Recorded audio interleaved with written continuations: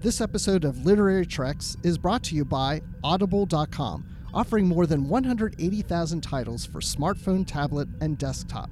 To get a free audiobook of your choice and to help Trek FM at the same time, visit audibletrial.com/trekfm.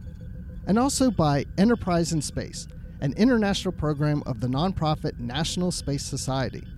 Find out how you can help science and education and become a virtual crew member aboard the NSS Enterprise Orbiter by visiting enterpriseinspace.org.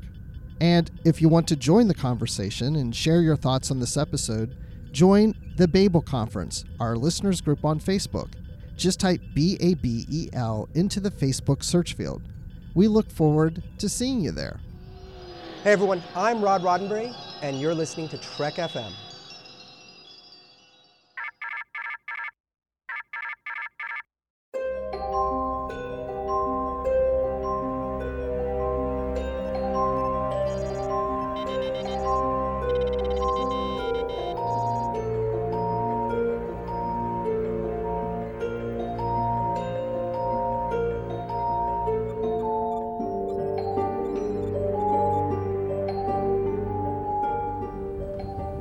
Are you taking all these books? I thought I'd take some light reading, in case I got bored. Welcome, everyone, to another episode of Literary Treks, your dedicated Star Trek books and comics show. I'm just one of your hosts, and joining me, as he does every week, is the quark to my ROM, I'm going to say, Bruce Gibson. Bruce, how's it going today? I'm sitting on a pile of gold pressed latinum, and I'm very happy. I feel all the riches of the universe are beneath me.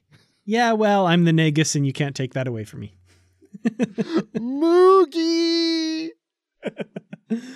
Awesome. Well, today is going to be a Ferengi episode of Literary Treks because in the feature we are talking to authors Paula M. Block and Terry J. Erdman about their recent Star Trek Deep Space Nine ebook novella, and that is I, the Constable, which is features Quark and his gang, but also Odo quite heavily. So that'll be quite fun. We'll get to that in the feature. But first, we've got some news this week and a cover reveal, which is always a lot of fun. Maybe a little less fun now that Matt's not here and not singing anymore, but still pretty cool. We're going to judge a book by its cover. No, I can't do it. Not like Matt did. Oh, man, that was almost... I was having flashbacks there. That was pretty good. But yeah, we've got the cover reveal and, of course, the back cover blurb to the next Discovery novel by Dayton Ward, and that is Drastic Measures. And that one's going to be coming out, I want to say, beginning of February. February 6th, that's right. February 6th, 2018 is the release date for that book. And yeah, let's start out by taking a look at this cover. What do you think of the cover here? So we have Captain Giorgio and Lorca on the cover, and they're in their uniforms like we see on Discovery. So I like the cover, and we see the actors. They look like, they probably took publicity photos and, put them together or whatever. So it's got, Starfield or something in the background. So I tweeted at one point when Dayton Ward put this out on Twitter about the cover, I said, so does this mean that, because this book takes place 10 years before Discovery, the TV show. Mm-hmm. I said, so does this cover mean that they still had these types of uniforms 10 years prior to Discovery? He did not answer. Interesting. Well, he doesn't read my tweets, I'm sure, so no. But anyway, I don't think that this really means anything because it's the actors as they look now. It's more current day, and it's trying to, look like the show. But it looks, I like it because we're seeing the two captains together that we never saw them together on the show. So it's kind of cool to see them on a cover like this. Mm-hmm. Yeah, I have to say I like this cover more than I liked the cover for David Mack's book, Desperate Hours. I've got a comment on that cover, that ridiculous shot where they have women pose a certain way so both their butt and their face are in the picture, and no one ever stands like that, and it looks ridiculous. Right. But we don't have any butts in this one. No, I mean they're standing kind of like normal human beings, which is great. Although I think maybe the look on Captain Georgiou's face is saying something like, Lorca, you're in my personal bubble, back off. But other than that, it looks pretty normal. Yeah, and he doesn't look too happy, but he's holding, his rifle like he's ready to attack something. Yeah, does Lorca ever look happy though? I don't know. Only when he's petting the Tribble in his office. Aw, there's an image. I want to see fan art of that now. Lorca just like in his quiet time petting his Tribble. Anyway, so we've got the back cover blurb here as well. It is 2246, 10 years prior to the battle at the Binary Stars, and an aggressive contagion is ravaging the food supplies of the remote Federation colony Tarsus 4 and the 8,000 people who call it home. Distress signals have been sent, but any meaningful assistance is weeks away.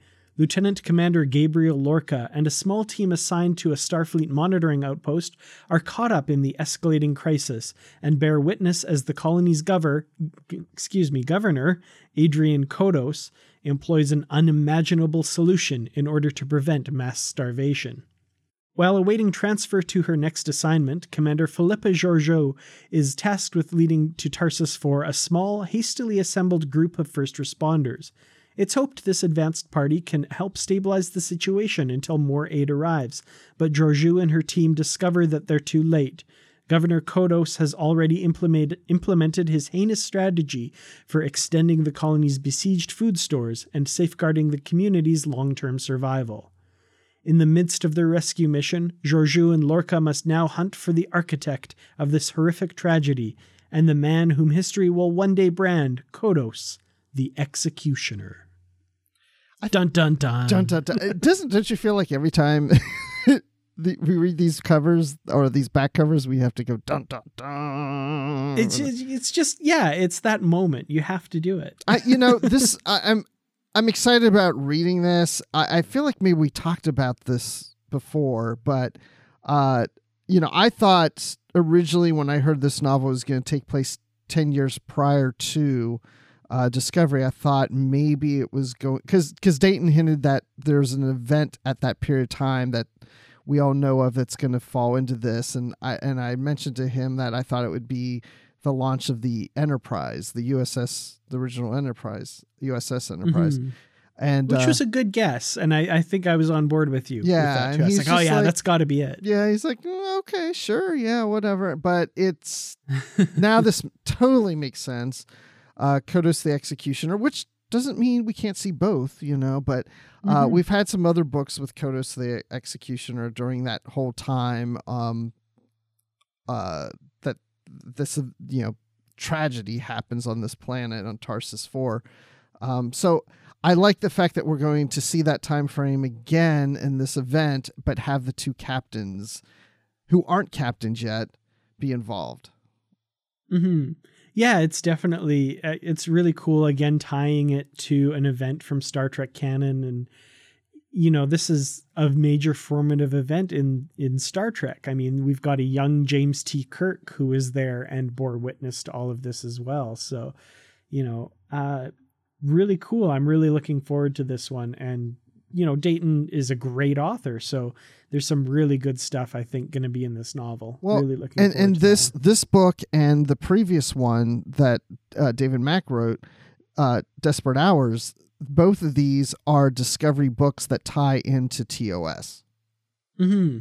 We saw the Pike crew interact with the Shenzhou crew, and now we're seeing these two captains during an event that we've learned about in TOS that had a young Kirk. So there's those connections there. So those are kind of fun. Those are the kind of things we can't necessarily get in the TV show as much. So, nor should the TV show go too far into connecting directly to TOS. I like, the Easter eggs and some connections, leading into things, but not just a direct story that takes place with what we learned of something at TOS.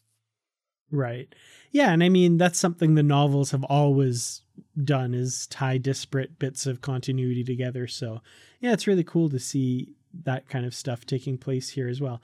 And plus it's a blue cover. I really like blue. That's a nice color. Blue's my favorite color. What's yours? mostly blue. I'd have to say I really like some purple as well. Purple's a really nice color. All right. But, pretty much that end of the color spectrum. I'm with you right there. Blue and purple. Yes, I'm with you.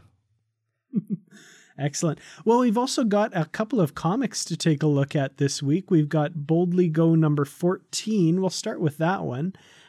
This is the second issue in the Idic miniseries in the Boldly Go series. Bruce, what are your kind of initial thoughts on this one? Okay, that didn't sound too good the way I did that. No, I like it. I liked it better than I thought because, well, first of all, I went into it because I looked at the cover and we see the crew as the opposite gender from what we know them to be in the Kelvin timeline, which we've already explored that before in a previous issue in Star Trek Ongoing. So we're returning to that. And when I look at the cover and I see the female version of Kirk, Spock, McCoy, I just felt like, didn't we already do this? And so I thought, well, okay, I'm going to read this, of course. And once I got into it, then I started to worry even more because it seemed to focus. I thought maybe the cover showed the female versions of them, but I thought it's probably not the focus. But then when I started reading it, it seemed to be the focus. But then we got off of them when we started to explore not just this crew and the Kelvin timeline crew that we know, but other Enterprise crews from other dimensions, and it started to get more and more interesting to me. So starting off, I was a little hesitant of return to something we've done before, but then it really started to get different, and I was really starting to enjoy it once I got halfway through it. Yeah, we definitely do see a bunch of different universes. I kind of like that we start from the perspective of a universe other than, I just about said the Prime timeline, but it's not. It's the Kelvin timeline. So many timelines now. And then, of course, this is messing it up even more. There's so many different parallel realities here. It's kind of neat that we started in a perspective other than the one that's, the main one for this series. But yeah, like you said, then we get into all these other universes. And there's one in particular that is really odd. We get the... I guess the Tron androidy, I don't know what's going on version of the Enterprise, where they're, for example, the Captain Kirk of this one is commanding unit JTK-1701 of the Starship Enterprise, and he almost seems to be like a part of the ship, like they're growing out of the workstations and the chairs. And I don't know, was that too weird, or are you fascinated and want to learn more? It was too weird when I saw it, but as it went along, I started to get a little more interested in them. They do seem, I wouldn't say they're androids, but almost like Terminator 2. Yeah, that they're silvery type beings that can morph. Because if you look at Kirk on the bridge when we first see them, the lower half of his body is the chair. He's not sitting in a chair. It's like it's almost like a shape-shifting thing like Odo would do, where it's like, I'm becoming the chair, but then still seeing the top torso and head of him molded into it. But then later we see him walking around like a humanoid. So, I mean, it's interesting. And that's the thing. I like to see different things that we hadn't seen before. And this is certainly different. I'd like to maybe learn more about them and where they come from and why they are the way they are in an upcoming issue. So I hope we get to explore it a little more. Yeah. Well, with this issue, I feel like this is kind of set up for what's to come. There's kind of a lot happening in this story that we don't really get an explanation for. So they're kind of in this area of space, and all these various enterprises are appearing or have appeared, kind of like the episode Parallels in TNG, all the different Enterprise Ds there. In this case, it's all the different Enterprise 1701s and also the Endeavor. But we don't... because right. Yeah, our guys aren't on the Enterprise anymore. But we don't see the Prime Timeline Enterprise among all these Enterprises, unless I missed it. But I mean, I looked and looked at every ship thinking, okay, which one's the Prime Timeline one? And we don't see it. Yeah, I was hunting for that too. I was wondering if they would pull that in, but yeah, no such luck. So we get kind of a continuation of the story of the orphan Kirk, who was raised in Klingon society, and Simon Grayson, I guess, which is that reality's version of Spock, who has rejected his Vulcan side. And, you know, we get little bits of their story, and then there's a big kind of flash, and there's a surge in, and it trails off, and there's a big flash, and various characters find themselves in various places with different people from different universes. So we get Captain Jane T. Kirk, who is the woman version of Captain Kirk, with the Kelvin timeline McCoy and the Tron Terminator 2 version of Uhura. And they're on Vulcan, it seems. And they're in a reality where Nero destroyed Earth instead of Vulcan. Right. And so this isn't New Vulcan. This is Vulcan. And they refer to New Earth. Yeah, exactly. And then, you know, our Kelvin timeline Kirk ends up with the Terminator 2 version of Sulu, and who else? And the Simon Grayson, that universe's version of Spock, and they're all together in some sort of jungle locale, and it's kind of, I'm not sure what's going on exactly. No, it's like something is pulling a member from each of the different universes and putting them together. So like the one you just mentioned, eventually we get the female Chekhov showing up, Pavela Chekhov. Mm-hmm. And she's got a lot of heavy red lipstick. Just on the one panel, it looks that way to me. But yeah, there's something that's pulling the crews apart and matching them together, and I just want to know what it is and why. Yeah, and like I said, and there's a twist ending to this. I don't want to give it away. You guys should check out this comic, but it very much feels like kind of a middle issue.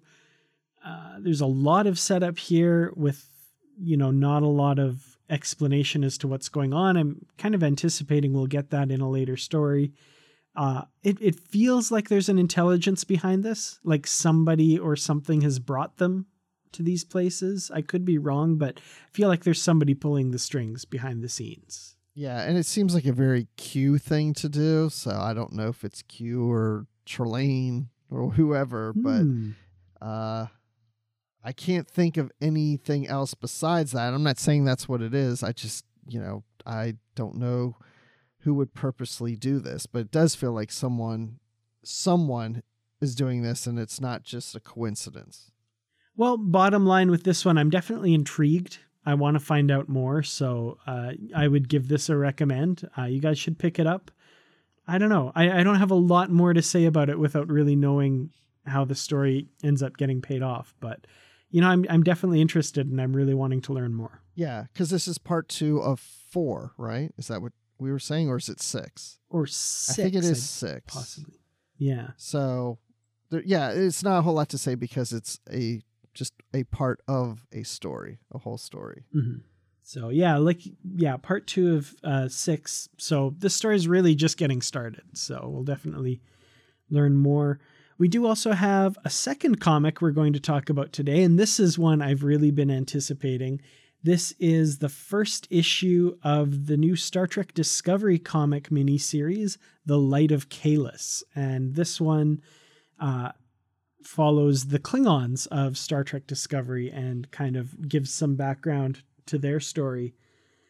And so this one started in a place I wasn't expecting. It kind of starts from the perspective of Vok and L'Rell aboard the Klingon sarcophagus ship shortly after the Battle of the Binary Stars.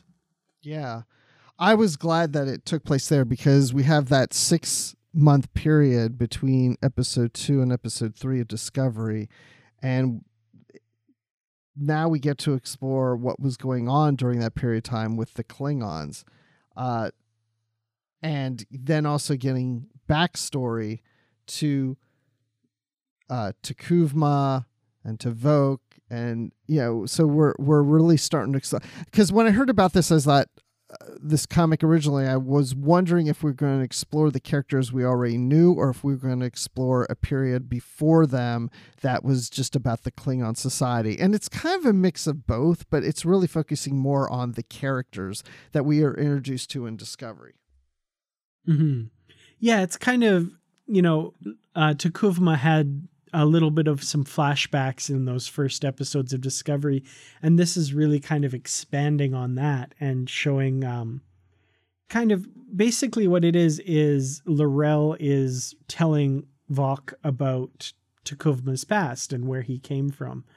And it's interesting because, like I said, we get a little taste of it in flashbacks in the episodes of Discovery, but here we really see, him discovering his family's ancient ship and, his kind of start on the path towards becoming the T'Kuvma that we see in those first 2 episodes of Discovery. It's interesting. I find myself actually a lot more interested in this than I thought I might be. Yeah, I kind of agree with you there. So looking at, I guess it's page 2, if you want to just go there real quick, because I have a question for you. We see a Klingon ripping at the uniform piece where the insignia was, I'm guessing on Captain Georgiou. Because it's got a medical, it's a medical insignia. The little, it's the little actually security or engineering. Or security. Right, security. Yeah. But that wouldn't be her. Whose is that? I don't think it is because, we see the uniform later too, and it's very bronze. So I think it's just kind of implying that they're eating a bunch of people that they captured in that battle or something like that is kind of my distasteful explanation is my guess anyway. Okay. Yeah, that could be then. I just wondered if it was Captain Georgiou, but I guess not. But yeah.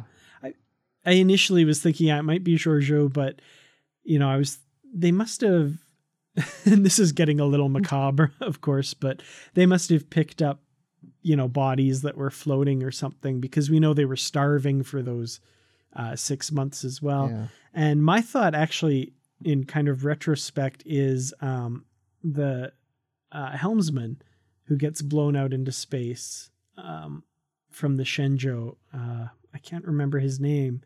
He was a yeoman in David Mack's book, but he was the helmsman in the episode, and I can't remember his name, but he wore the operations insignia. Okay, that could be him. But you're right. I'm sure it's probably one, they probably did, grab a bunch of those bodies because we saw them use tractor beams to bring the bodies of their dead aboard. Right. And so they would probably use the same things to go after the Starfleet officers to bring aboard to just feast on them, which sounds really bad. But the one thing that really stuck out to me about this one is when we look at the past at T'Kuvma, it starts on Kronos. And the reason I point this out is because there's been some speculation from people saying, like, why do these Klingons look so different from the Klingons we know? And one of the things is, well, there's other worlds within Klingon space. So these could be Klingons from different, Klingon worlds, and not necessarily from Kronos, but now what we're seeing here in this flashback, T'Kuvma and other Klingons that look like him are on Kronos. They are from Kronos. So to me, that answers a question that we haven't gotten from the TV series is, where are these different looking Klingons from? Are they from Kronos or from something other planet within the Klingon Empire? And what we find out is, no, they are on Kronos. Yeah, that definitely seems to be the case here, for sure. And then, and then we pick up some things too with T'Kuvma as he's younger, as he's being picked on by other young Klingons, their adolescence and his brother, and constantly being picked on, and which we saw indications of that in Discovery. So we see that tie in there, which is a very good parallel to what we've seen of Spock too, of Spock being picked on when he was on Vulcan. So T'Kuvma's past reminds me a lot about Spock, and I don't really understand why T'Kuvma is always the focus of being picked on by these other kids, except that maybe he's a younger brother of his brother and his friends are picking on him, and that's how it is. But I liked how then his sister steps in as T'Kuvma goes into the woods. Yeah, I'm thinking it has something to do. They make mention a few times that he's smaller than the other kids. I guess maybe he's a little bit of a late bloomer because, when we see him in Discovery, he's not a small guy. He's a pretty big, imposing Klingon. So he must kind of just be a late bloomer, I guess. But yeah, I really like his sister's character. I think she's really interesting. I'd really actually like to know more about her.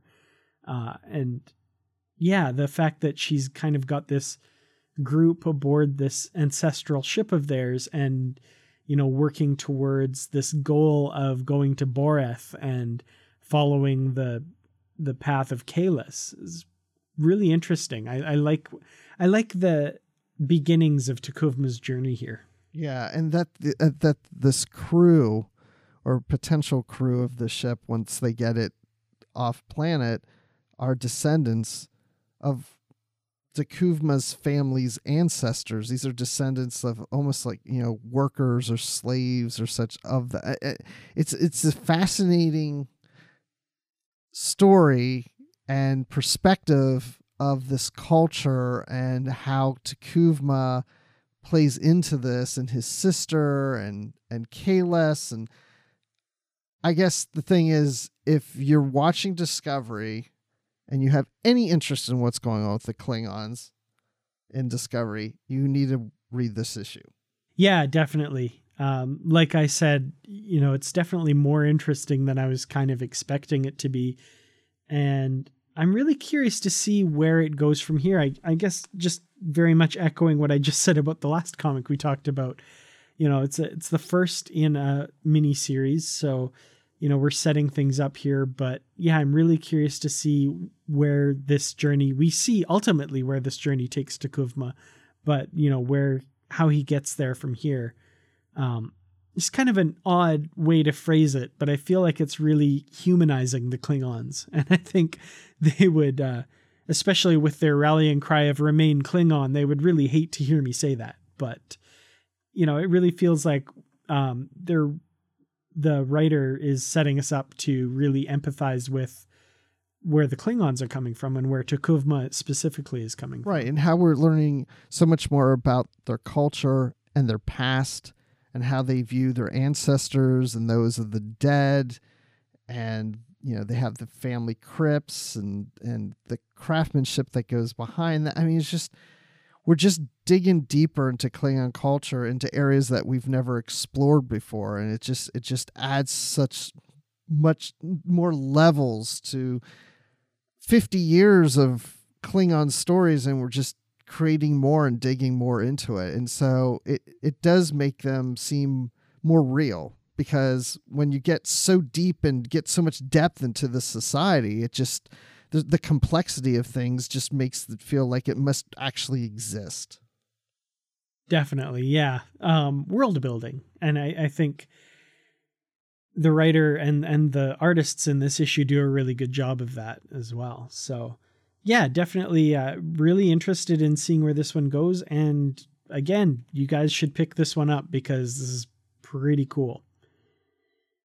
So what do you say we jump into the feature? We've got a couple special guests who are waiting to talk. We're waiting to talk to here. Terry J. Erdman and Paula M. Block, who are the authors of the newest Deep Space Nine ebook novella, I, the Constable. Now, these two have had a long and storied history with Star Trek, and we're really happy to have them on the show. They've been involved behind the scenes with publicity for Star Trek for many decades. You might know many of the nonfiction books they've written. The Star Trek Deep Space Nine Companion, for example, always has a prized place on my shelf and is an amazing piece of work. And they've done many other pieces of behind the scenes stuff for Star Trek over the years. And this is the third Deep Space Nine ebook novella we've gotten from them. So what do you say we jump over to the feature and welcome them aboard? I am so ready. Let's do it. Well, November has seen a ton of new Star Trek releases, and the first release that we got a chance to take a look at this month is a new ebook exclusive novella by authors Paula M. Block and Terry J. Erdman. Their ebook novellas have been really fun, and this one is no exception. We have I, the Constable, and joining us in the feature today are the authors, Paula Block and Terry Erdman. Welcome, you guys. Thank you. Glad to be here. Excellent. We're really happy to have you on. Perfect. Well, we're glad to do it.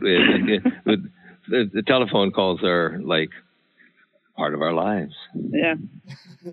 As is writing. Excellent. Well, we're really glad that writing is a big part of your life because, like I said, this is another really fun story we've gotten from you guys.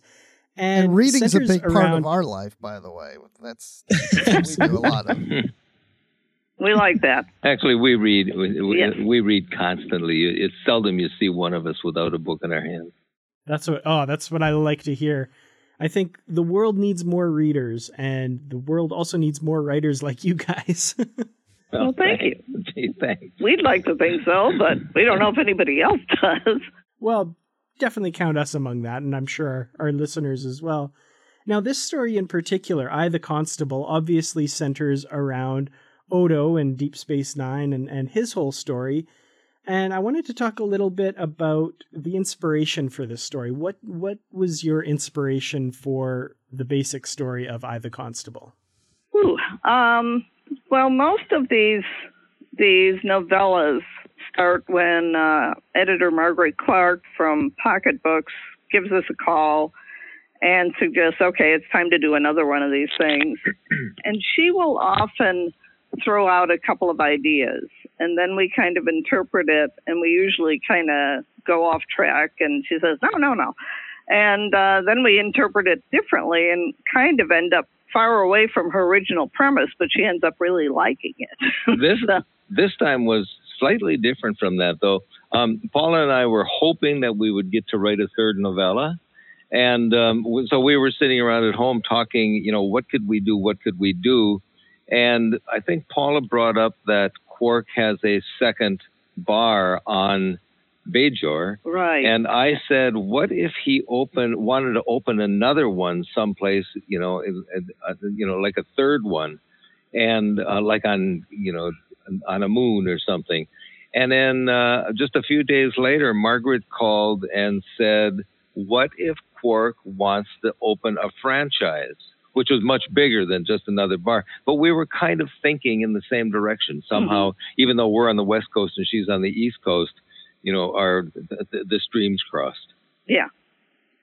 Yeah, she did mention franchise. So we started thinking about, what kind of trouble could we get Quark in if he got involved with too many bars or something like that. And it wasn't real funny, and we like these things to be funny. Yeah, I went online and actually studied. I read some legal contracts about how franchising starts, and whether or not, a franchise is generally when the local owner owns the business, but signs up with a major company to carry their product and things like that. It was all really boring. And then Paula one day came up with a key word, and she said, "Frin."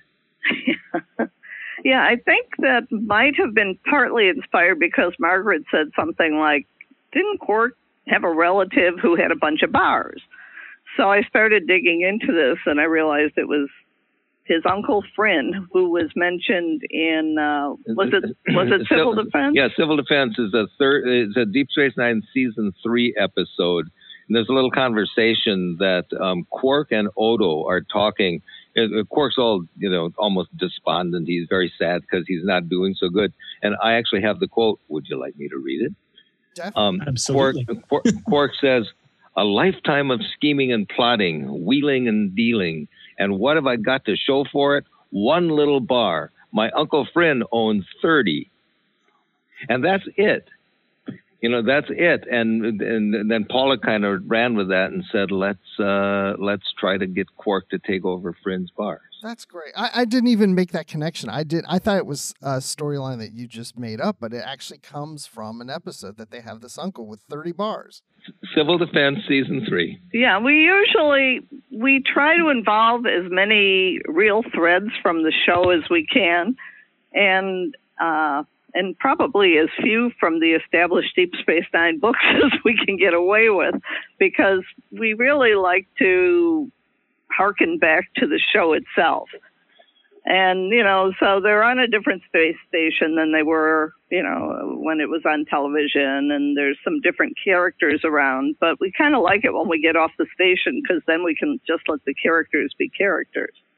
And the fact that Quark has been operating a bar for 15, 20 years or whatever it is, and he only has 2 bars at this point, you really would think that he would have branched out more. So it's about time something like this happens with him. Yeah, so the information that Rom gives him about their Uncle Frin, opens a whole realm of possibilities to Quark. Except, as usual, Rom has screwed that up for him. Well, and something that I thought was kind of cool, the recent travel guides by Dayton Ward actually have Quark with franchises on Vulcan and Kronos. So I thought that was almost thought that was a little bit of a tie-in there. Yeah, it takes place later, though, obviously. Because in our book, he still only has 2. But I think Dayton, as I recall, Dayton mentioned on Ferenginar that there is... that Frin owns 30 bars. I think there's a little mention of it in Dayton's book. Yes, he did actually mention that. Oh, that's really cool. I love, like Bruce said, tying into the series like that, and I didn't catch that either. That's excellent.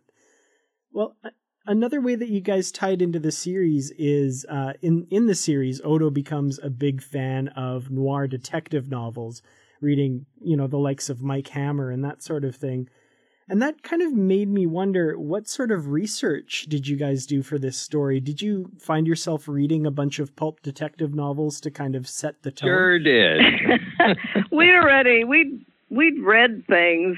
Terry's a big fan of the Spencer books, but they don't really tend to go to noir. They're just good mystery tales. But, we'd already liked Raymond Chandler and some other things. Odo specifically was led to Mike Hammer. And we hadn't read a lot of Mike Hammer, so we got ourselves a bunch of anthologies that had his stories, and he's a lot cruder than some of the other writers that were around during the era. Yeah, Mickey Spillane, who wrote the Mike Hammer books, he's like a second level on the literary scale. The other writers like James M. Cain and those guys, they're all considered really, you study them in college. Mickey Spillane is kind of not that. He's more of a pulp writer, although we wrote more books and probably sold many more books. So it always surprised me that when the writers of Deep Space Nine, the TV show, whether it was Ira or Ron or Robert or whoever it was, had O'Brien give Odo these books. It surprised me that they used Mickey Spillane because it's not the best literature. But it's fun, and so we decided to come up with a reason why Odo likes it, because he doesn't exactly say that when there is a scene in one of the episodes where Odo mentions to Kira that he loans her one of the books. And he asks her what she thought about it, and they have a real brief little conversation about it. But in the book, our book, we tried to give Odo a little rationale for it, like he likes the real visceral nature of it and the primitiveness of the whole thing. Well, he certainly has time to be doing some reading because he's not the constable of the station anymore. No. But he in this book and in the previous book too, they seem to find ways to use him to investigate as a constable, more of a private investigator than a constable. I'd love it if they brought him back and just had him be that on the show, in the book series, because that's what he's best at. Yeah, it would be nice, but you found a really clever way in this story to actually do that. Not have him be the constable of the station, but have him do that, secret investigation stuff that he does. And of course, involving Quark. I mean, what a great pairing of those two, as always. Yeah. Well, we saw right away that, if Quark, something goes wrong in Quark's life, and Quark, spoiler alert, Quark disappears. So Rom, of course, being Grand Nagus, would be, really concerned about his brother. And we just thought that Rom turning to Odo just totally made sense. I mean, it just flowed that way. Well, this is probably a good time. We should warn the listeners that we will be talking about spoilers in this book kind of going forward here. So, yeah, let's talk a little bit about the plot of this story. So, Quark's investigating the possibility of taking over his uncle's business, these bars that he owns, these 30 bars. And in the course of being on Ferenginar and looking into that, he goes missing. And Odo, of course, sets off in pursuit at the behest of Quark's friends to investigate. And I have to say, I love the moment where Odo changes into his constable's uniform. Again, it's like, putting on the trappings of the old office, and it's a really kind of coming home moment for Odo. We did, I guess the first time we did it was in the previous, our previous e-novella was called Rules of Accusation. Accusation, yeah. And Paula actually wrote the scene where, as Odo is walking across the bar, he shimmers and suddenly is in his old brown constable uniform. And I just loved it. I mean, I didn't know she was, we sit in different rooms at two different desks and write. She'll do a chapter and I'll do a chapter, and then we hand them to one another to read and to read jiggle and such. And when I read that, I literally got chills. I just said, that's perfect. So we have to credit Paula with coming up with that. Thanks. You did it. Yeah, but so we didn't want to duplicate that in this, but we figured that Odo would say, well, if I'm going to be doing that again, I guess I should get back into my uniform. So he just does it in front of Ro in this story. I think he's very comfortable dressed that way. Yeah. Yeah, it almost seems like it would be something that he would put on airs about not being comfortable doing, but at the same time, it feels like he just settles right into that role right away and really does enjoy it, as much as Odo ever lets on that he enjoys anything. Yeah, well, I mean, he's a guy with. Just think of his situation. He's one of a kind in this particular world. He can find others like himself if he goes out there looking, but he's completely alone. So he would have to find something that makes him feel like himself. And I've kind of always thought that brown uniform was it, because he's had it on now. I mean, he's had himself shaped that way most of the time. For, who knows, decades, right? Yeah, I guess before that, he probably had some sort of quasi-Cardassian uniform before the Federation took over the space station when he was working for Dukat. Well, it's almost like it's his superhero uniform. It's like he's yeah. mild-mannered Odo, and all of a sudden, dun, dun, dun, he's back to superhero Constable Odo. Yeah, but he's a perfect detective type. He's sarcastic and cynical and all of that stuff. So it just worked really well. And when we started leaning more into this detective mode, we didn't think Margaret would like it, but she actually encouraged it. And the only thing that was a little difficult for us was most of these noir type stories are written in first person.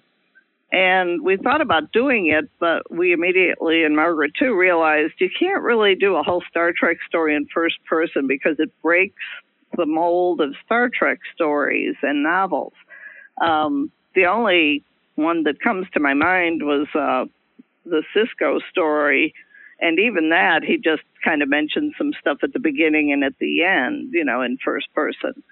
But in what you mean, Pale Moonlight? Yeah, in the Pale Moonlight, he kind of dictates it. And so we thought about having him do it as a log, and Margaret said, yeah, you can do log entries. I thought maybe we'd do a log entry at the beginning of every chapter, but then since the previous novel in the series had established that Odo got back with Kira, we thought, oh, well, maybe he's writing letters to Kira. And that let him talk in first person, and you can see that he kind of slips a little bit more into the noir personality as he talks to her.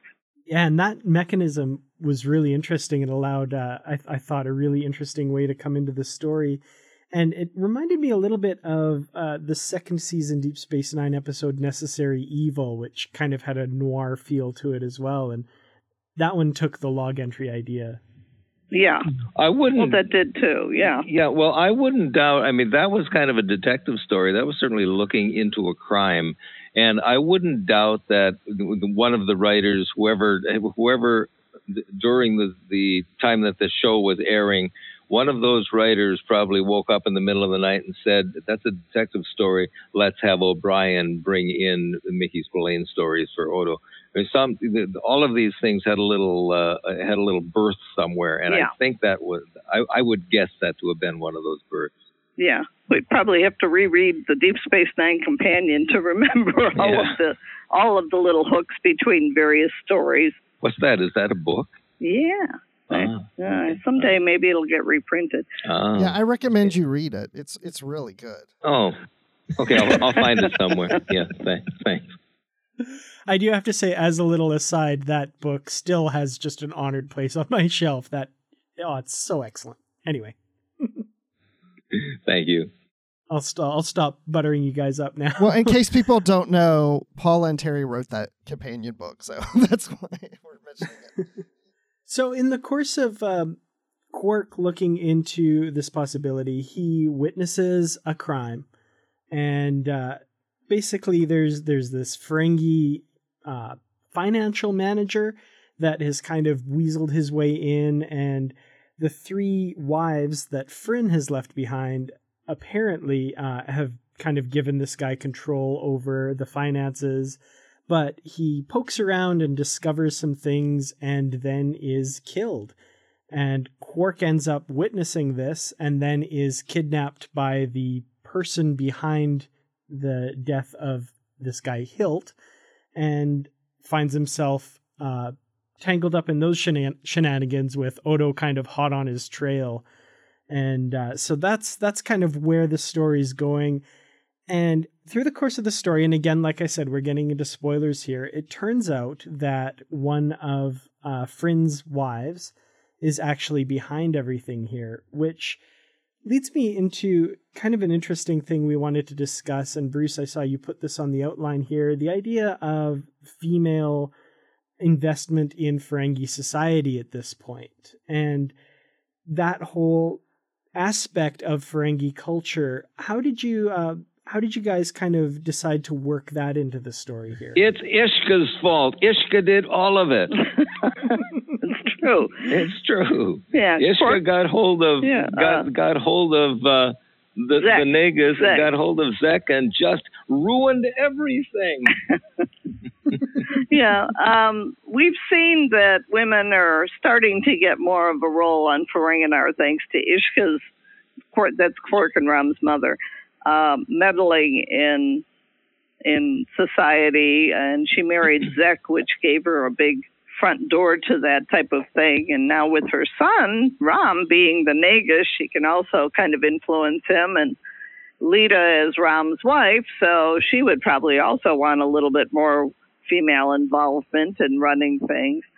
But we tried to, all these spoilers here, but we tried to set it up to make the reader think that these three women are really backwards Ferengi females. They don't wear any clothes. They wander around and look kind of helpless, but one of them isn't so helpless. But we were going that direction, and it led us into a lot of real boring text. We had Quark go to Ferenginar. we had him in sort of investigating Friend's death, and it just didn't go anywhere. And so we thought, well, we've got to invent some other characters. We're going to have to bring in a little bit of color on Ferenginar. And so we came up with this character that we named Hilt. He was going to be a financial manager, and Quark obviously could get into discussion with him about Ferengi financing and investment and such. And I mean, it was just reading rather slow. And one day, I don't know why, it just came into my head, and I walked up to Paula in our living room and I said, "What if Odo goes hunting for Hilt, and when he finds him, he's dead?" And it just like clicked, and the book took off. The book became what the book is just from that. Yeah, and we should point out in the book, we kept the mystery going longer because originally we had scenes with Quark interspersed with the ones with Odo. But then we realized, well, let's keep the readers in suspense a little longer. So we start out with Quark doing his investigating into where Friend's finances are. And at a certain point, something happens, and Hilt gets killed, and we don't know what happens to Quark at that point. He disappears for about 50 pages or 75 pages of the book. And so we have Odo follow his path until he gets to the point where he finds Hilt's body and starts following clues from there on in.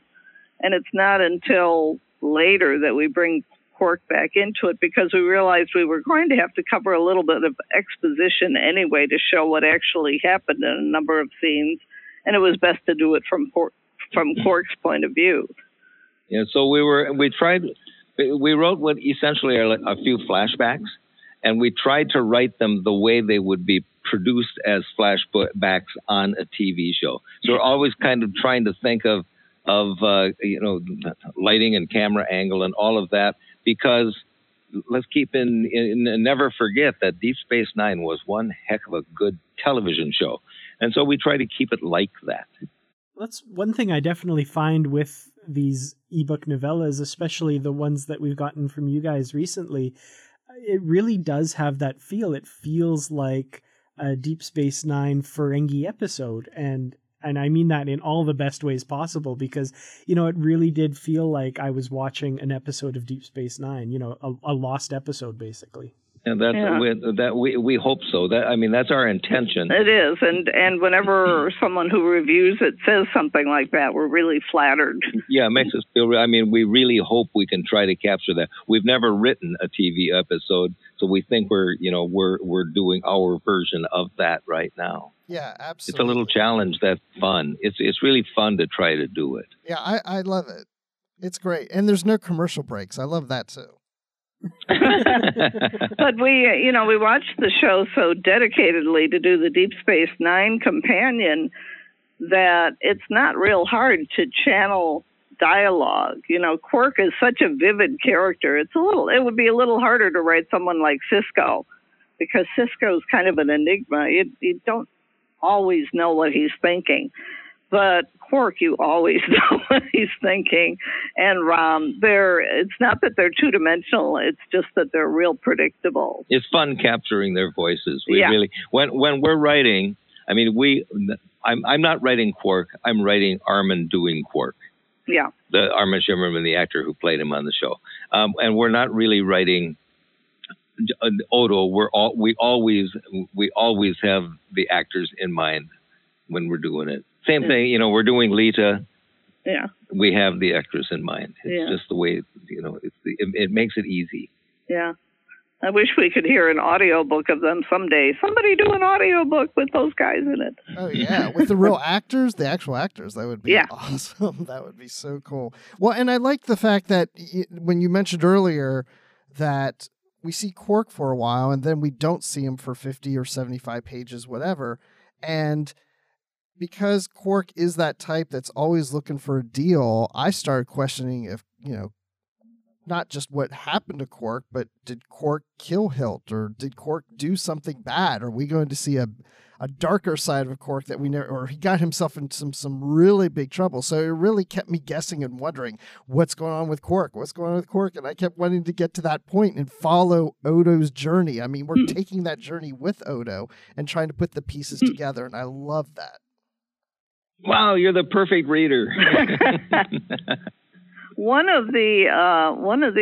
went through a few incarnations of where we were going to take Quark to. One of them, which we didn't play with for very long because it just didn't seem to pan out too well, was kind of doing a version of the Ransom of Red Chief, where the old O. Henry story, where Quark gets kidnapped by some people, but they're really stupid, and he ends up teaching them how to be conniving and make a lot of money at these bars, which they're not doing very well at.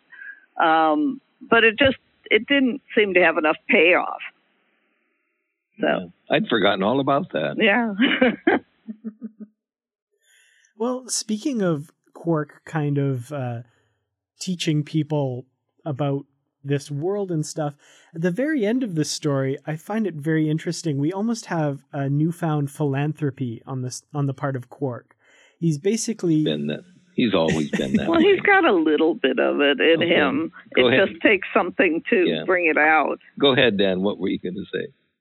Oh, I was just going to say, yeah, he's basically doing pro bono work on this casino.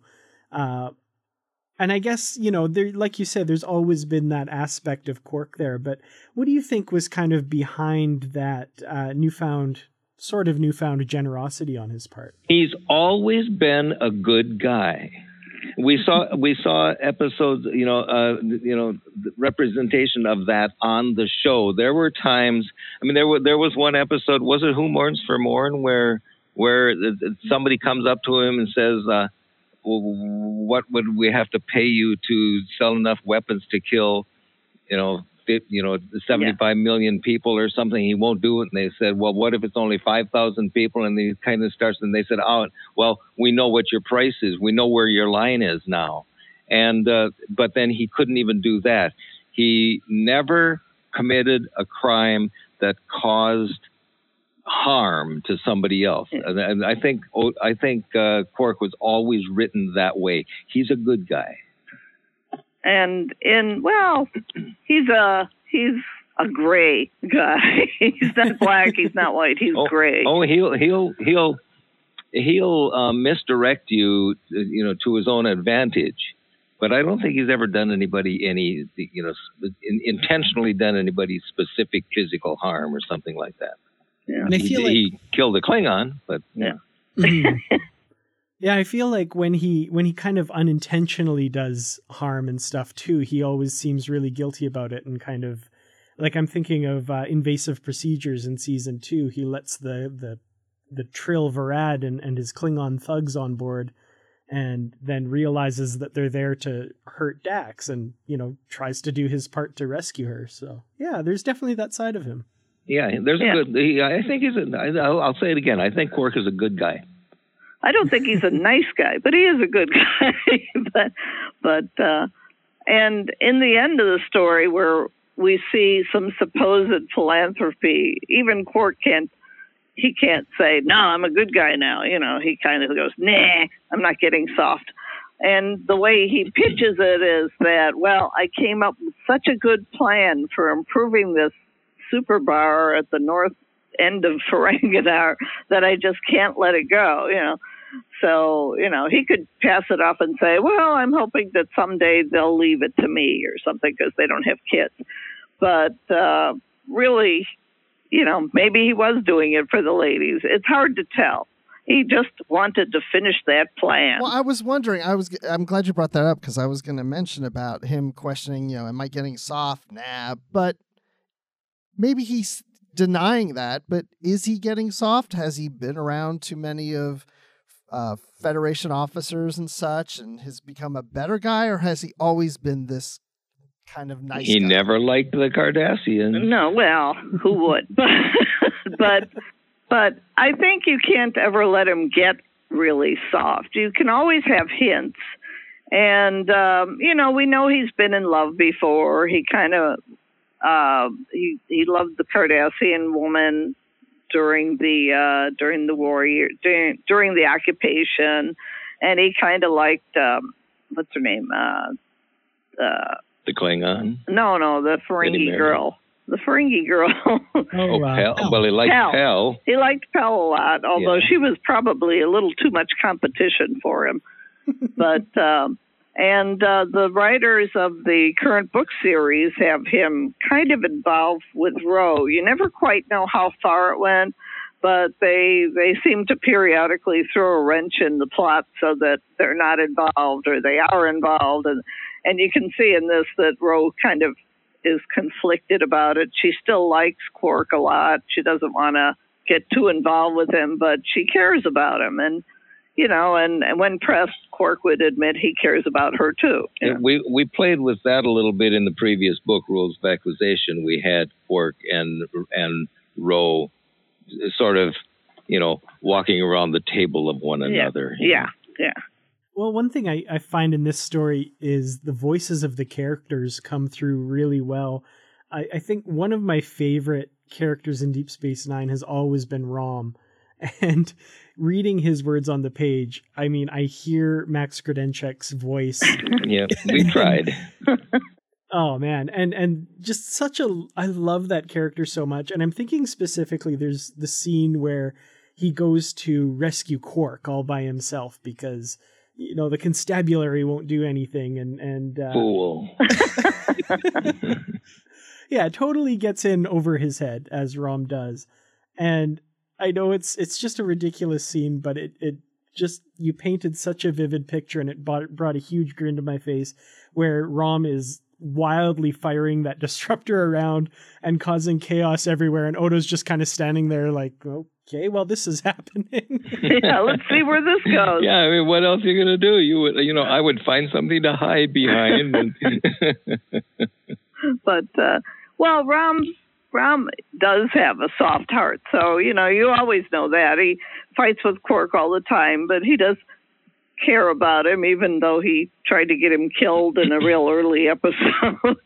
But they kind of changed his character over the years. He started out just kind of being a manipulative Ferengi, and then the writers on Deep Space Nine were really good. They recognized the way the actors could play the role, and then they went with it, and it was brilliant, So they originally kind of wrote Max Grodenchik's character as a little bit, kind of nasty, and as I said, he in that episode, the Nagus, he almost gets Quark killed, but then they forgive each other because it's a Ferengi thing to do. But so we just kind of went with the way the writers did it, and the writers were the ones, they didn't know that Odo was going to fall in love with Kira until they saw that's the way Rene Auberjonois was playing it. I think that was in Heart of Stone. Yeah. But they didn't have any intention of having that happen. But then when they saw the looks that he was giving her and the pain that's in his face sometimes when he's looking at Kira, they realized, oh my God, he's plagued that Odo loves her. We're very lucky. We all of us, everybody who's listening to this, you two on the other end of this line, Paul and I, we're all very lucky. We were able to watch 7 years of these characters develop and the actors develop into what they were doing with them. So we don't really have to develop a lot of that anymore. It exists. So we can just take, our favorite part of Rom, our favorite part of Nog, our favorite part of O'Brien, and use that when we're writing. But and we can recall back to, O'Brien had some hard luck in his life, and we can play with that. But we didn't have to develop it. The writers of the show have done that for us. I love this show. So it's almost like, it's a great show. It's almost like the scenes, like you had the basic framework as you're figuring out of the story, but the scenes almost write themselves because the characters just kind of carry it and tell you where it's going to go. You hear writers say that all the time, that there's a point where the characters take over, and it really does happen. Even, at our level, I'm not saying that we're literary writers. We're writing tie-in novels about a television show. but it's really true. We start doing something, and we don't even expect it, and all of a sudden, Quark is, there's a spot where they're dragging him down a flight of steps, and there's a spot or up a flight of steps. And he says, it'd be easier if you just let me walk. He gets it, and I don't know where that line came from, but it sounded like Quark. Yeah. The characters literally take over themselves. Which isn't to say that we didn't make up stuff. It's fun to go to a different planet because like Ferenginar, because we've got some facts established about it, but there's room to make up other stuff. Like, Terry gave me credit for coming up with one aspect. I'll give him credit. He came up with the wrong side of the tracks on Ferenginar about a slum area where the people who live there have kind of given up trying to become rich, which would be a capital sin on Ferenginar. But, and I just love that, there's this slum district on Ferenginar where people just don't try very hard. It seemed logical to me. Because they couldn't all be at the peak of capital gains. Yeah, absolutely. And I mean, you talk about these well-established characters, and that's definitely true, but I have to say you've also come up with some really interesting original characters in this story as well. One that really stood out to me was, and I'm going to make sure to pronounce it very distinctively from Quark, is the kind of police officer on Ferenginar, Quirk. And I really like that character, especially his kind of dealings with Odo and Rom. Yeah.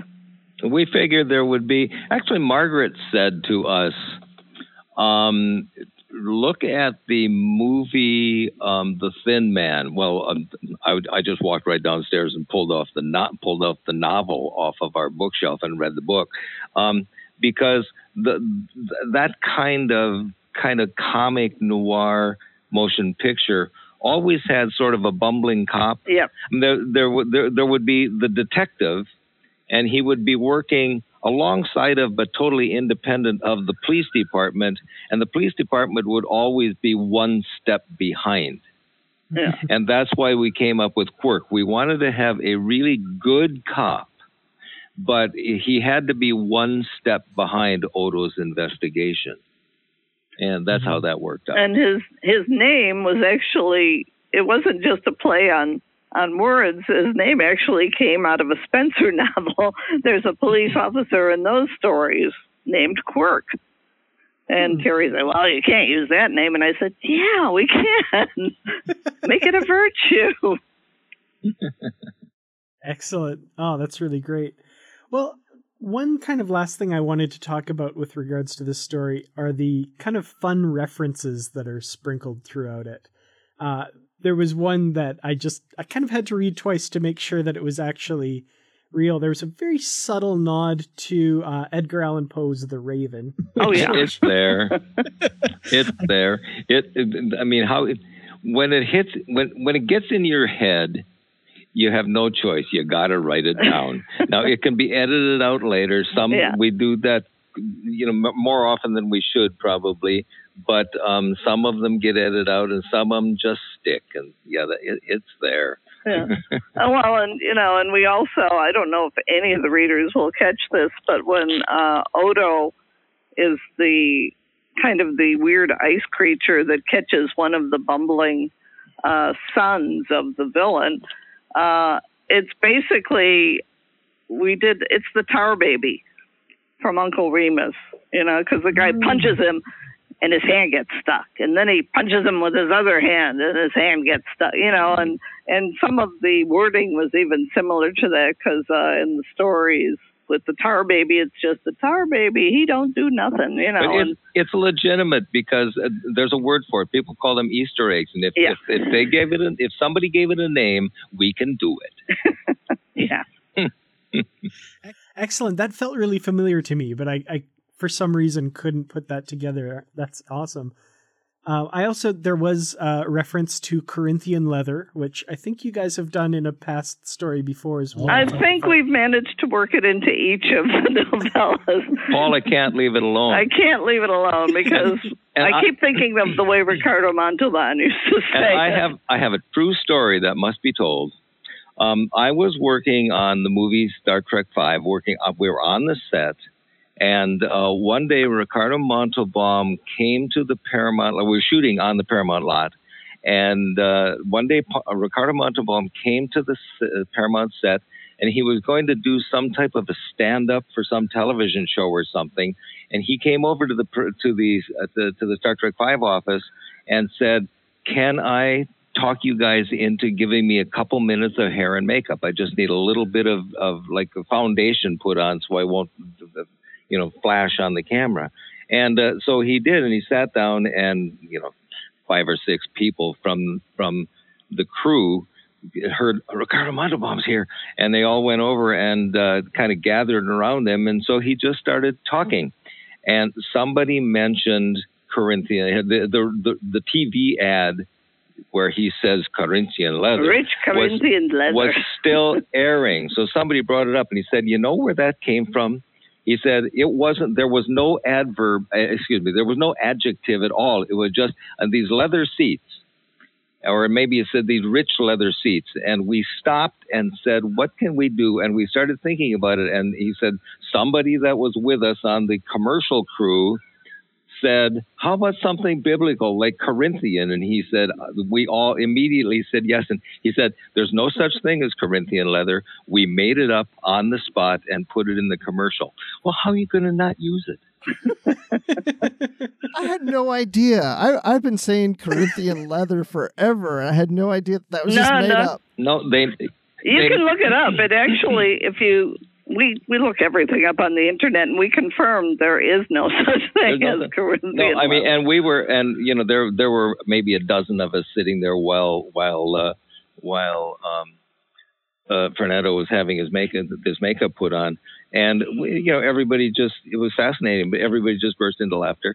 But he said, it had no meaning whatsoever. It just sounded good, so we used it. So it's our tribute to Ricardo Montalban and Khan and everything else like that. Yeah. Well, I wish you could see the look of shock on Bruce's face here because it's really quite amusing. I hadn't heard that exact story, but I had heard that it was not a real thing. So that's No, I don't know that we've ever written that. You guys may have an exclusive from Terry, but but I heard it directly from the enhanced creature's mouth. Excellent. Well, I was kind of just wondering if there are any other references that you guys might have snuck in that you want to point to that we might have missed? Well, whenever we put in a name like any other writer, it usually is based on something or other. In this case, several of the characters' names are based on towns that we've been through, like Hilt. And there's a town not far from where we live that's actually called Weed. And to use it as one of the wives' names, I added an E to the end to make it seem more feminine. Right. And we have a close friend who has several names, and it's like a hyphenated kind of. And we use several of the parts of her name as the names of the sons of the villain. So that's kind of fun stuff. We invented something. On the show, on Deep Space Nine television show, the latinum was established as a liquid, so that it had to be gold pressed latinum in the episode Who Mourns for Morn, and we always heard that that gold pressed latinum came in 3 values. It came in slips, strips, and bricks. Oh, and that's right. There's 4: slips, strips, bars, and bricks. Yeah, that's right. It. And we, for this, because we were going to the poor side of town, we invented snips and drips. And that was fun because the words were right there. It was not. It wasn't difficult to come up with perfect other names for the change in your pocket. Yeah, and that's real small change on Ferenginar. And when you're writing this stuff, just kind of comes. It just falls into your head. Yeah, I really enjoyed that. I liked the idea that it was, the two tourists on the transport too, going like, what the heck is this? Yeah, because, the people, the inhabitants wouldn't get into, the word, but, I could see a character from another planet finding it very amusing. Well, I think this is the first time we've ever met really, the other end of society on Ferenginar. Even in our previous books, like in the Rules of Acquisition, we had all of the civic leaders and the industrial leaders all gather at Quark's Bar, but we've never seen a low end Ferengi. Yet in that book, we had a couple of villains, a couple of guys who had nothing in their pockets, but they weren't Ferengi. They were I forget what kind of species we had them. But so this is we actually got to kind of explore a little bit of. One of the reviews that we saw online about this book, someone said it was nice to see some really silly world building. So I got a kick out of that. Yes, that's what we specialize in, silly world building. Really? Well, it sounds like we're going to need a travel guide for Ferenginar. I really think we should get that next. That would be fun. It would be fun. It would be fun, yeah. So any of you publishers out there listening, we're ready. Well, or it might end up being Dayton's. Yeah, or it could be Dayton, because Dayton's already done a couple of them. We'll help them. Yes, there you go. I'll throw it in. Dayton Ward, a spectacular writer. Absolutely. Well, is there anything coming up on the horizon for the two of you, Star Trek related or otherwise, that our listeners should know about? We kind of took a break after we finished the Labyrinth book last year, because we had to do it so fast in such a short period of time that we just worked ourselves into a frenzy. Well, and then we did the Quark book, but that was like a vacation because it's fun to write.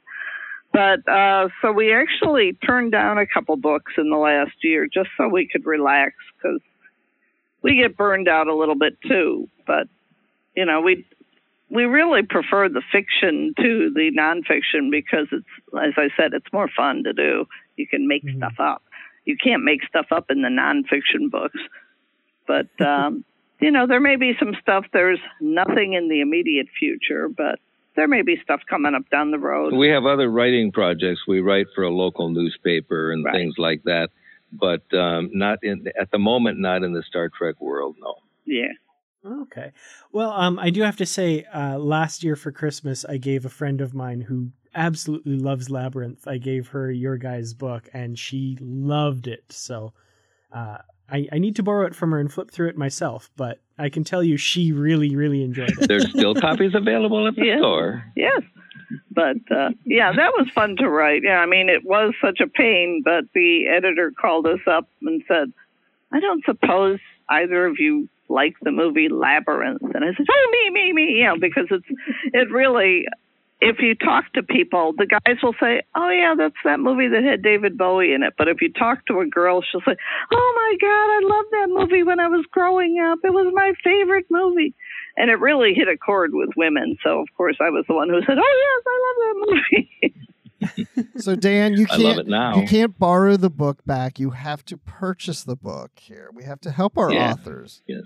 Fair enough. Well, that would be nice. We don't really get royalties on most of our books because these days the publishing industry, some of the publishing houses still pay royalties, but I would say a good portion of them pay a slightly larger advance than they used to and no royalties. Oh, that's interesting. I didn't know that. It's just the fame and fortune that we go for. It depends on the publishing house. So it does. We have it both ways. Yeah, Simon & Schuster still does royalties. Yeah. But a lot of the other ones, especially some of the newer ones that do a lot of those books about the film industry and stuff like that, they tend not to. Yes, they operate off Ferengi economy. Yes.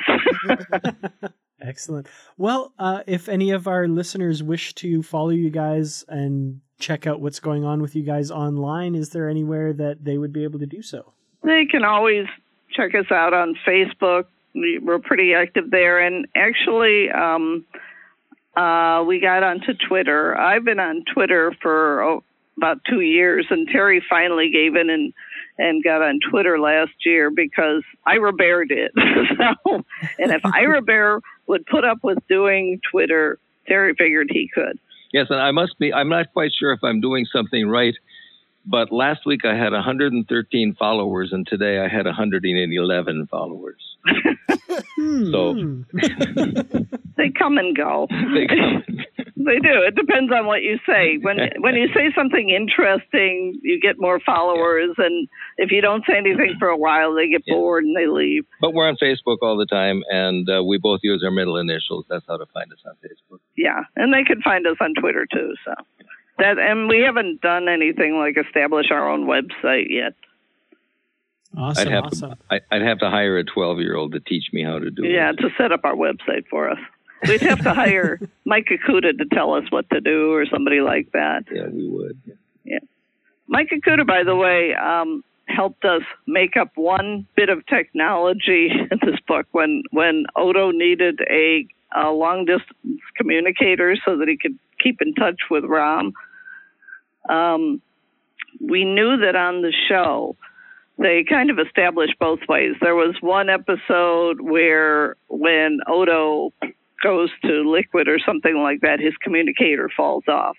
But in all the other ones, his communicator was actually part of Odo. So we called up Mike Ikuda one day and asked how that would be possible and what would be involved with inventing a new piece of technology that would become part of it, would become part of him. And Mike kind of gave us some workarounds, although I don't know that he expected us to take it in the direction that we did. But that's why we thanked Mike. And Denise. Paula invented that Odo can actually have... Rom invents a visual communicator for Odo to use while he's on Ferenginar. And we rationalized that would be possible because in the movie Star Trek IV, when they're on the way home, the whales are stolen and sent out or are released, and they're out in the ocean, and this Russian vessel is about to shoot them, and the Enterprise crew in their Klingon ship are hovering above them, and Kirk says, put it on video. Visual. And put it on visual, and the woman says, how do you do that? And then it just goes to video. They never answered the question, but it proves that we could do it too. Yeah. So we put it on visual. Yes, and even Odo doesn't know how it works. Excellent. I love how invested Rom is in that too. He's like, oh yeah, I was totally asking about Quark. That's good that he's safe. But how's the visual feed working? No, really? Well, no one should ever forget. I mean, Rom is in fact happily married to a beautiful, intelligent woman. And Grand Nagus, the most powerful Ferengi in the universe, and yet at heart he's an engineer. He will always be an engineer. Yep, once an engineer, always an engineer. You betcha. Yeah. You betcha. Excellent. Well, thank you guys so much for joining us. This has been a really fun discussion, and thank you guys for a really great story too. This was a really fun. Yes, we really enjoyed it.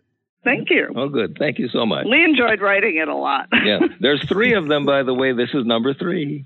Yep, absolutely. And everyone out there listening, if you haven't picked these up, you should, because they are great reads. So they're really cheap too, cheap enough for a cheap Ferengi. And they're intentionally novellas, which means they're short. Yeah. So you can read them real quick.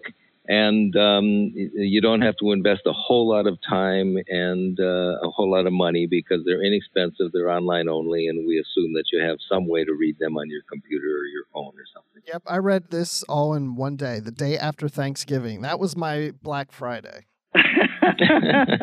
Well, it saved you money, didn't it? It did. I enjoyed that more than shopping.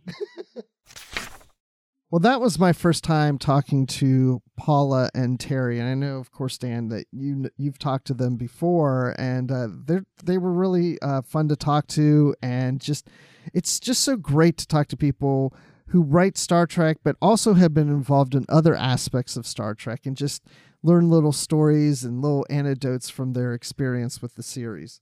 Yeah, I mean, those two, I think I said it to you before the interview, they're a hoot. I always love talking to the two of them. And yeah, they've had so many years of experience with Star Trek. They're always full of really great stories. That little bit of insight into Ricardo Montalban, I thought that was really cool. So the Corinthian leather. Oh my exactly. gosh, I didn't know that was made up, and maybe I did and I forgot, but I just that was funny. That really, I'll remember that, of course. But also when we weren't recording, Terry had mentioned that he has been interviewed for the DS9 documentary that's coming out. And it's about and they are using the DS9 companion in that. So he doesn't know if he's going to be in the documentary, but he was definitely consulted or interviewed for it. So he's not sure if he's on the cutting room floor or not, but he did want to mention that he has some kind of involvement, and the companion has some kind of involvement with the DS9 documentary. And I'm looking forward. That should be out in the next few months, hopefully, and that's going to be so awesome to see that.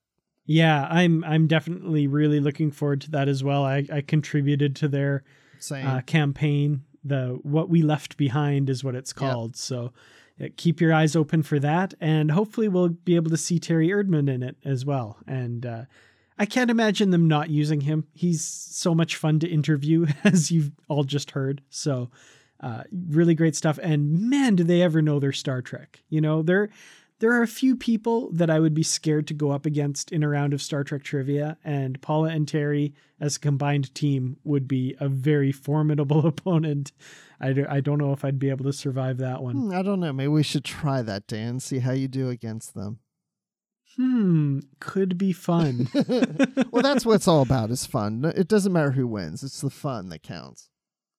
Absolutely. Well, it's been fun talking about getting my butt kicked at Star Trek trivia today, but that's not the only thing we've been discussing on the network. So here's a quick look at some of the other things you may have missed elsewhere on Trek FM. Previously on Trek.fm, Warp 5.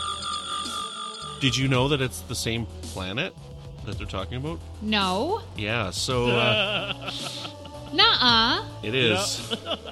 So it's Krios Prime. Like she also comes from Krios Prime, right? So, and the makeup is the same and everything, right? So like that was okay. I did have that. I'm like, okay. The only thing I can see is that they have the same makeup. That was the only thing, and I was wondering why it was the same. And now I know. Why did I not make that connection? You guys are so smart. The Edge, a Star Trek Discovery podcast. Well, when I was thinking about where do I find peace, I found it so ironic because it seems in opposition to what my fear is. And when I think, gosh, Amy, where am I at peace? It's when I'm alone. And then I was thinking, well, that's stupid because my greatest fear is being alone. The 602 Club. Yeah, I mean, it kind of goes back to what I was talking about. For the last two films that we've talked about, to say that what I want for Roger Moore is a sense of dignity for the character. Continuing mission.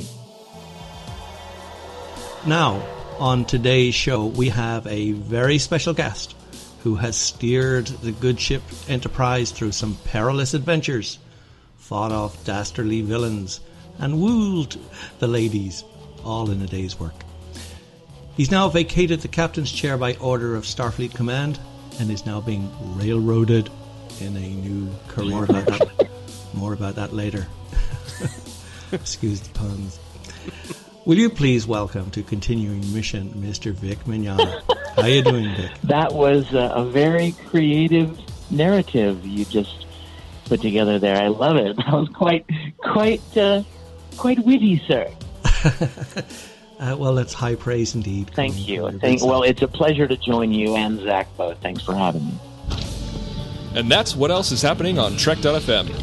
So be sure to check out all of these shows and join the conversation about your favorite corner of the Star Trek universe and beyond. You'll find us wherever you get your podcasts. So, hey, you Apple users out there, be sure to hit the subscribe button in Apple Podcasts on your iPhone or your iPad or Apple TV or wherever, your desktop iTunes app. And that way you'll get the latest episodes as soon as they are published. And you know what? While you're at it, please leave us a star rating and written review. That would really help a lot. And if you're not an Apple user, well, we've got you covered. You can find our shows on Google Play Music, Stitcher, TuneIn, Spreaker, SoundCloud, Windows Phone, and in most third-party apps. And you can always stream us and download the MP3 file from our website or grab the RSS link. Well, if you'd like to help us keep all of our shows coming to you each week, you can become a patron of the network on Patreon. Just visit patreon.com/trekfm. That's patreon.com/trekfm to get all of the details.